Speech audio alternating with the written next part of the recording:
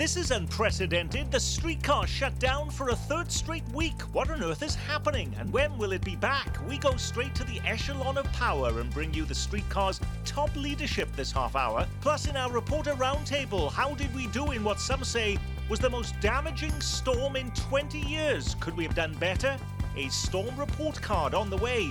Plus, finally pulling the plug on Mission Gateway. We have been humiliated and disrespected. That has been the laughingstock of this county since it went up. Those stories and the rest of the week's news straight ahead.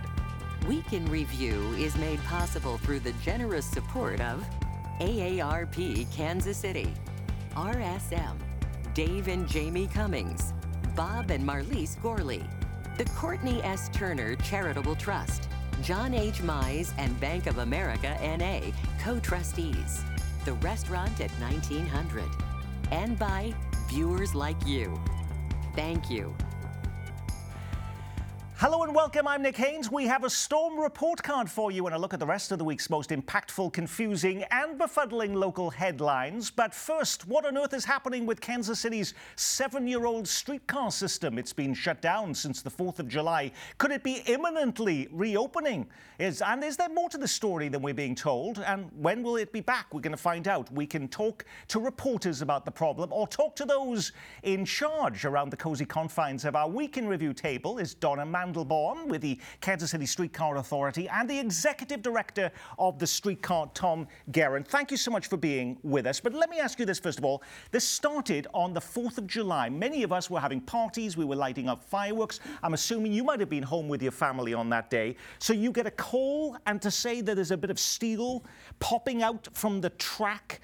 Did you think this was going to be just a small issue or did you know right then that this was going to be something much more massive that was going to take weeks to repair? Yeah, we knew pretty quickly after the operators did their job to identify the hazard that we would be spending a little bit of time getting back up and running, yes. But over 2 weeks?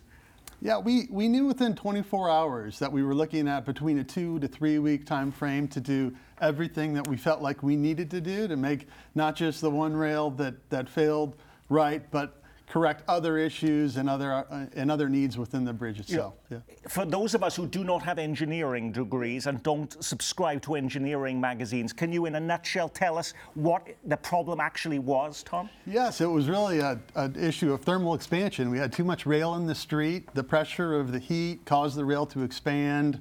It deteriorated some of the track slab.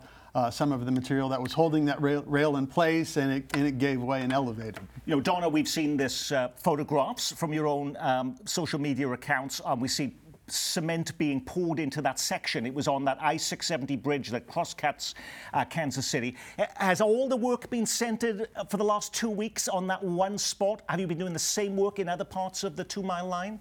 So we've taken this opportunity while we're out of service and repairing the bridge to look at the rest of our line and see if there is preventative maintenance that needs to happen. So it's actually taking an opportunity to look at everything and do some touch-ups in other areas. So what does this do to the Main Street line? I mean, that is supposed to be happening. All of the focus has been on that. We're going to be going down to the plaza and on to UMKC. Has that timeline, Tom, now changed as a result of this? No, not at all. Main Street is moving forward. We're 50% constructed now on that project, making great progress as we march to opening in 2025. Are you doing anything differently in terms of the construction of that as a result of the problems you experienced on the 4th of July? Well, not as a result of the problems, but we did observe early challenges and some deterioration, and there were some opportunities for improvement on the downtown design that we embedded into Main Street. So we're going to have a thicker track slab, we're going to have reinforced concrete, we're going to have additional rebar, we're even going to have a different rail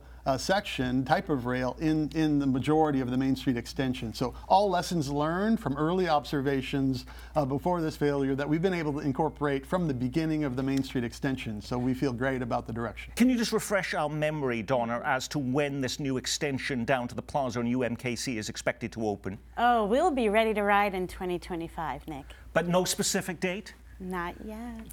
Too nervous to say a specific date? Say we're going to be done with the majority of the construction on Main Street over the course of 2024, and by the end of 2024, we think we'll be testing streetcar vehicles up and down Main Street with an opening in 2025 after testing, safety commissioning and all of the processes and steps we have to go through to train not just the current staff, but we're going to be more than doubling the workforce of the system to hire maintainers, hire operators, supervisors to help not just obviously build it, but to operate and maintain it at a high level going forward. So we've got a big hill to climb on that front. The last time you were around this table, Tom, we were talking about a study on an east-west potential corridor that would go from the University of Kansas Hospital all the way to the Truman Sports Complex. Since then, we've been told that that project has been shelved. It was going to cost too much money. So you're not studying that anymore? No, that's not true, Okay. actually. Our partners at KCHCA, with a consortium of others, including the Streetcar Authority, have received a $4.5 million raise grant to advance the next phase of the East-West Transit Study, where we're looking at East-West connectivity. So we need to keep making progress on developing plans, getting projects in the pipeline, accessing federal money that might be available through the current infrastructure bill or future, and keep charting the course. These projects take a long time. As we know, the Main Street project, when we started to when we think will open, is almost a 10-year time horizon. These are generational investments for our city that are going to reconnect us in a fundamentally different way, and they don't come easy. They takes a lot of work, and the work is continuing on the east-west extension. We think it's vitally important, not just for our city, but for our region, to have an east-west spine, just like we have in our building a north-south spine. Donna, it doesn't get as much attention, but there is also nudging forward on the north of a smaller line that will actually go all the way to the Casey Current Stadium being built on the riverfront. When is that supposed to open? So our goal on that is that it's currently 100% designed, hopefully to get into construction later this year. And yeah, it'll be steps away from the Casey Current Stadium. So if you're doing it to the stadium, are you in talks with John Sherman, the head of the Royals, Tom, to say, okay, we want to build a streetcar line to your new stadium, whether it be in a downtown spot or in North Kansas City? We're not in contact with Not John at all? Sherman, not Okay. at all, but we're excited about downtown baseball, and we look forward to the opportunity, regardless, to shuttle thousands of people and create economic activity in the heart of downtown, in the heart of our region. There was a recent RFP, a request for proposals from the city to actually have new transportation now from our brand new airport terminal to downtown, particularly with the World Cup coming to town in 2026. In fact, the deadline for those RFPs is actually today. Did the streetcar submit a bid as part of that effort? No, we did not, but we're supporting the city's efforts in the solicitation and the call for interest. Streetcar is not a solution for all transit problems in the region, and we vitally need a higher capacity, high quality connection, connecting what we're building in the spine of the streetcar system in the heart of our region to the new terminal and the airport. Brian Platt, the city manager, wanted to have the streetcar going to the sports stadium, to Arrowhead Stadium, in time for the World Cup in 2026. What are the chances of that happening? Well, we don't anticipate Okay. streetcar to the stadiums by 2026, but I mentioned we're taking the important steps right now to develop consensus and a plan and a vision for east-west connectivity so that we can advance that plan, obviously, and that vision as soon as we're done doing the hard work, building consensus, figuring out how we're going to pay for it, and accessing the federal resources to make it happen. Speaking of paying for things, the streetcar is totally free, Donna, but with all of this extra work that has had to take place, something has to give. Is there going to be one fewer streetcar on the line as a result of this? Some delay in that Main Street line or some compromise? No, our budget has been smartly built to incorporate capital improvements throughout our downtown and then our future Main Street extension. So no, when we start service, you'll see the same number of streetcars and frequency. There has been a couple of stories in the last few days about climate change being an impact on what happened to the streetcar line here. But we have dozens of streetcar lines across the country, many of them in hot places, including in Arizona.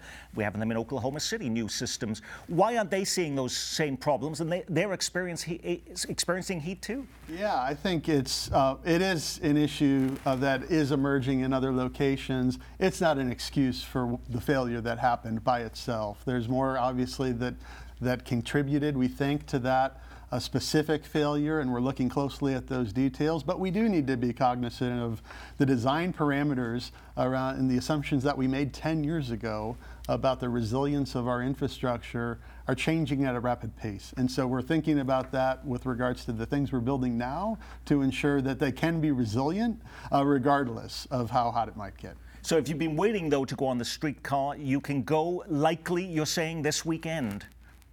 That's what we think. We think it's just hours away from being back and running. Donna, Mandelbaum and Tom Gerend, thank you so much for being with us on Week in Review, updating us on the streetcar system. Up next, the rest of the week's news with our reporter roundtable. You're watching Kansas City Week in Review. Cleanup continues this week after storms ripped through the area, leaving around 200,000 people without power. The impact is still being felt, with many neighborhoods still covered in downed trees. How bad was it?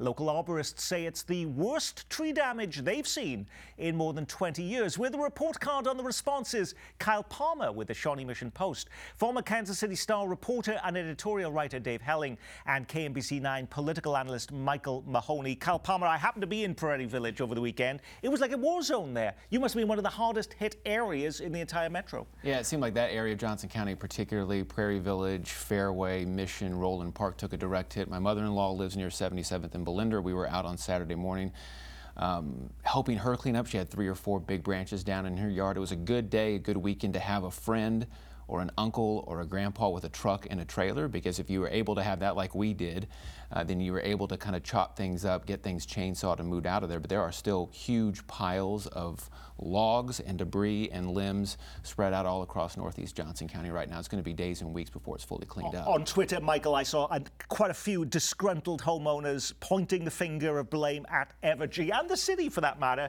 saying they're not keeping up with tree trimming, that it wouldn't have to have been as bad as if they had done that. Is that fair?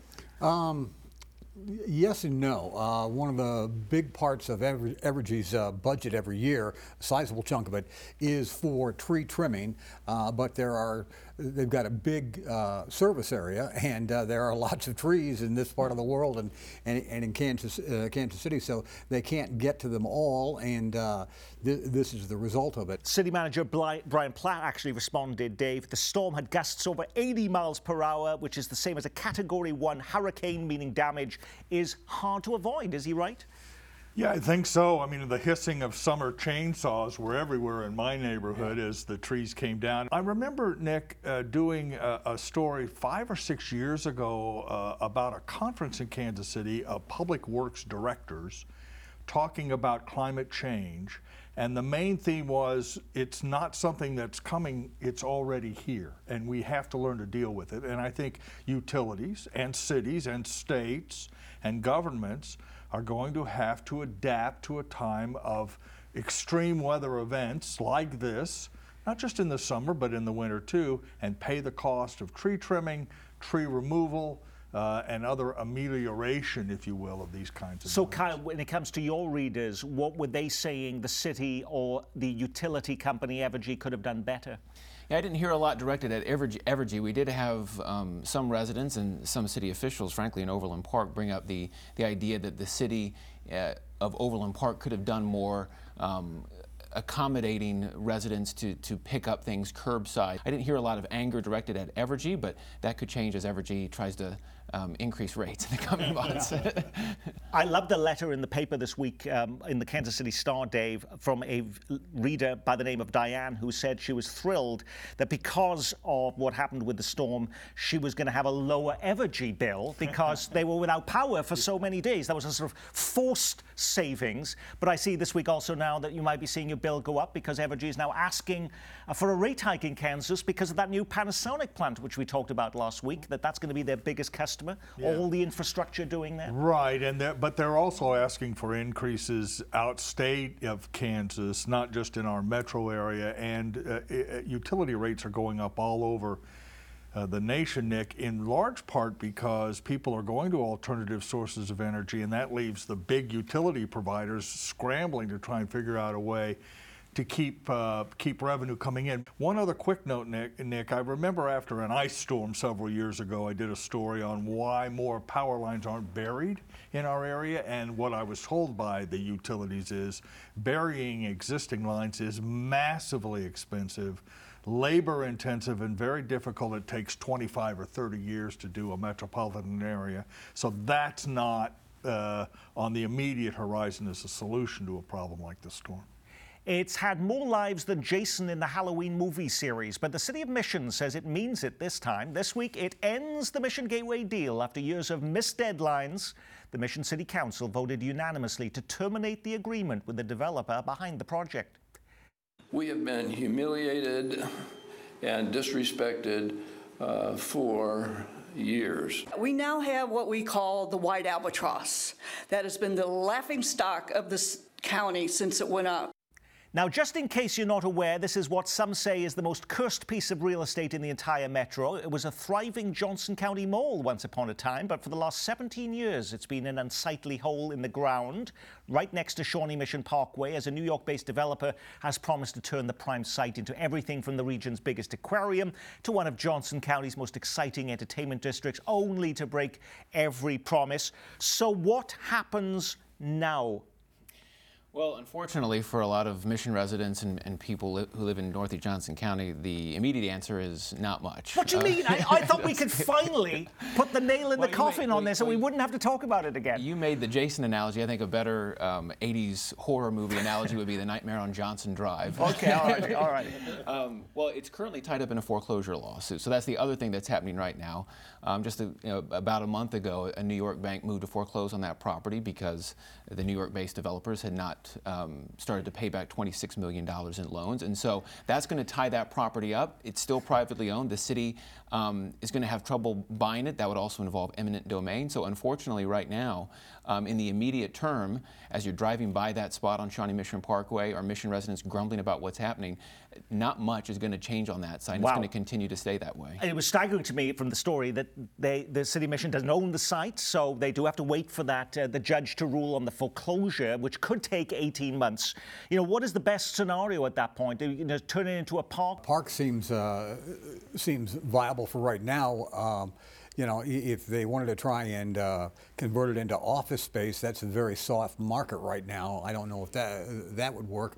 Housing would be a possibility as well. But again, as Kyle said, nothing's going to happen here in the immediate future. And as you mentioned, Nick, that this lawsuit's going to take another 18 months or so. Can you reveal a secret plan happening behind the scenes, Kyle, as to what's going to happen here? Well, I hear the Royals are looking for a stadium site. The Mission Royals. We were just at the Mission City Council meeting last night. It was not about Mission Gateway, but they're facing their own budget shortfall for 2024. They're about $1 million in the hole. And so, just buying that property is not something that's practical right now for the city. So as much as local residents, probably rightfully so, want to see something done more immediately and maybe see the city be more aggressive in stepping in, their hands are tied. There will be books written about what went wrong here because other developments have come and gone and are now open and working well in Kansas and in Missouri. What went wrong with this particular project seems to be a combination of misinformation, bad guidance, economic factors. Again, it is not a simple story, but this is an epic collapse in our area. And perhaps now that you're not with the Star, you have the time to write that book, Dave. Well, Mahoney and I are going to work together on that. Okay, all right. We're retired people. So. How many entertainment districts can Kansas City support now that plans by the Kansas City Royals to build a new ballpark have gone quiet again? The Casey Current is moving forward with plans for an $800 million retail office and housing district right next to their new stadium being built on the Kansas City riverfront. The 11,000-seat soccer venue is scheduled to be open in March. The Port Authority is offering to give the team's ownership group a free pass on all sales and property taxes for up to 15 years to make it happen. That's got people upset again about throwing around big public subsidies. But if there was a place to give public subsidies, everybody's always complained nothing happens at the river. It's been abandoned. Is this a good place to make that happen? Longtime residents of the area, and particularly downtown and those neighborhoods, will tell you that nothing has happened down there for years and years and years. This is the sort of thing that can do it. But your question at the beginning of this, is how many different sites like this. If the ballpark ends up on the east side, there's Power and Light, then there would be the Royals Ballpark Village, for lack of a better term, and then this complex. And there's Penway Point, which is by Union Station and IRS building with a Ferris wheel and all these other entertainment options there. That's a lot of fun and a lot in a small area. It's interesting, though, that this doesn't get the same ire as, say, all we hear about the downtown ballpark with the Royals, for instance. Why is that, Dave? Why don't we hear the same type of criticism about tax breaks being used in this instance? Might, to a certain degree. I think there is some criticism of the Port Authority using its sort of unilateral ability to offer these tax breaks to this development. There's a lot going on actually in the riverfront. If you go down there, from what it was when Mike and I were reporters and the tow lot was there, you know, where there are abandoned cars everywhere, and now there are apartments and some office buildings and a park and riverboat gaming at the east end, which was always a part of this. But I think that as this goes forward, if the Royals propose something on the East Village site, there will be more squawking about handing out these kinds of incentives to various sports teams for these things. The Women's World Cup is now underway in Australia and New Zealand, and Kansas City's Power and Light District is hosting World Cup watch parties to see the US women play. The hoopla is a reminder that in just 2 years from now, the men's tournament will arrive in Kansas City. Mark June 11th. 2026 on your calendar. That's when the first game is scheduled to be played. Other than bringing in Taylor Swift again, what does Kansas City need to do, Michael, to make this a successful event? Provide reliable, steady transportation from downtown and all points in the metro out to Arrowhead Stadium. We know that's not going to be the streetcar because we just spoke to the head of it and they said that's not going to happen. Right, and there won't be any sort of mass transit line. They're going to have to develop a pretty effective bus system. I don't see any other option on it. I would caution everybody. We went through the NFL draft. Everybody complained. Local businesses didn't do so well. The World Cup may not be the complete panacea for the mom and pop stores that some people think it could end up being. We've talked a lot about the sort of Missouri side sports attachments, but there was a big push at one time to see something happen on the Kansas side. Do we see Johnson County leaders salivating over the prospect still trying to potentially attract the Royals or the Chiefs? If they are, I'm not seeing it. I think, just saying in jest earlier about the Royals moving to Mission, I mean, there's the problem with at least that pocket of Johnson County is there's not a lot of infill development available, right? If you want to build something that big in Johnson County, you're going to have to go out to greenfield spaces probably far beyond where most fans are going to want to drive to. Now, I say that, and the San Francisco 49ers are actually in Santa Clara, so who knows? But I don't hear it a lot from county leadership. I think they're much more interested in trying to build up places like the Shields Soccer Complex in South Overland Park or Blue Hawk, also in South Overland Park, that might be regional amateur sports hubs for big tournaments. Now, with our Streetcar newsmakers joining us this week, we have less time than usual for our regular roundup of news, so our next segment is even more important this week. What was the big story we missed? 3 weeks after the Supreme Court affirmative action ruling, the Kansas and Missouri attorneys general making national news as they send letters to the heads of Fortune 100 companies, warning them of the legal consequences of race-based hiring. Fewer cops on the beat. A new Kansas City Police Department report says they're down 221 officers since 2019. The Jackson County assessment saga continues. The latest figures show more than 38,000 property owners have now appealed their assessments. That's about 12% of every house in the entire county. Remembering Bob Dole, the former Kansas senator and presidential candidate, would have turned 100 on Saturday. A big centennial party planned at KU.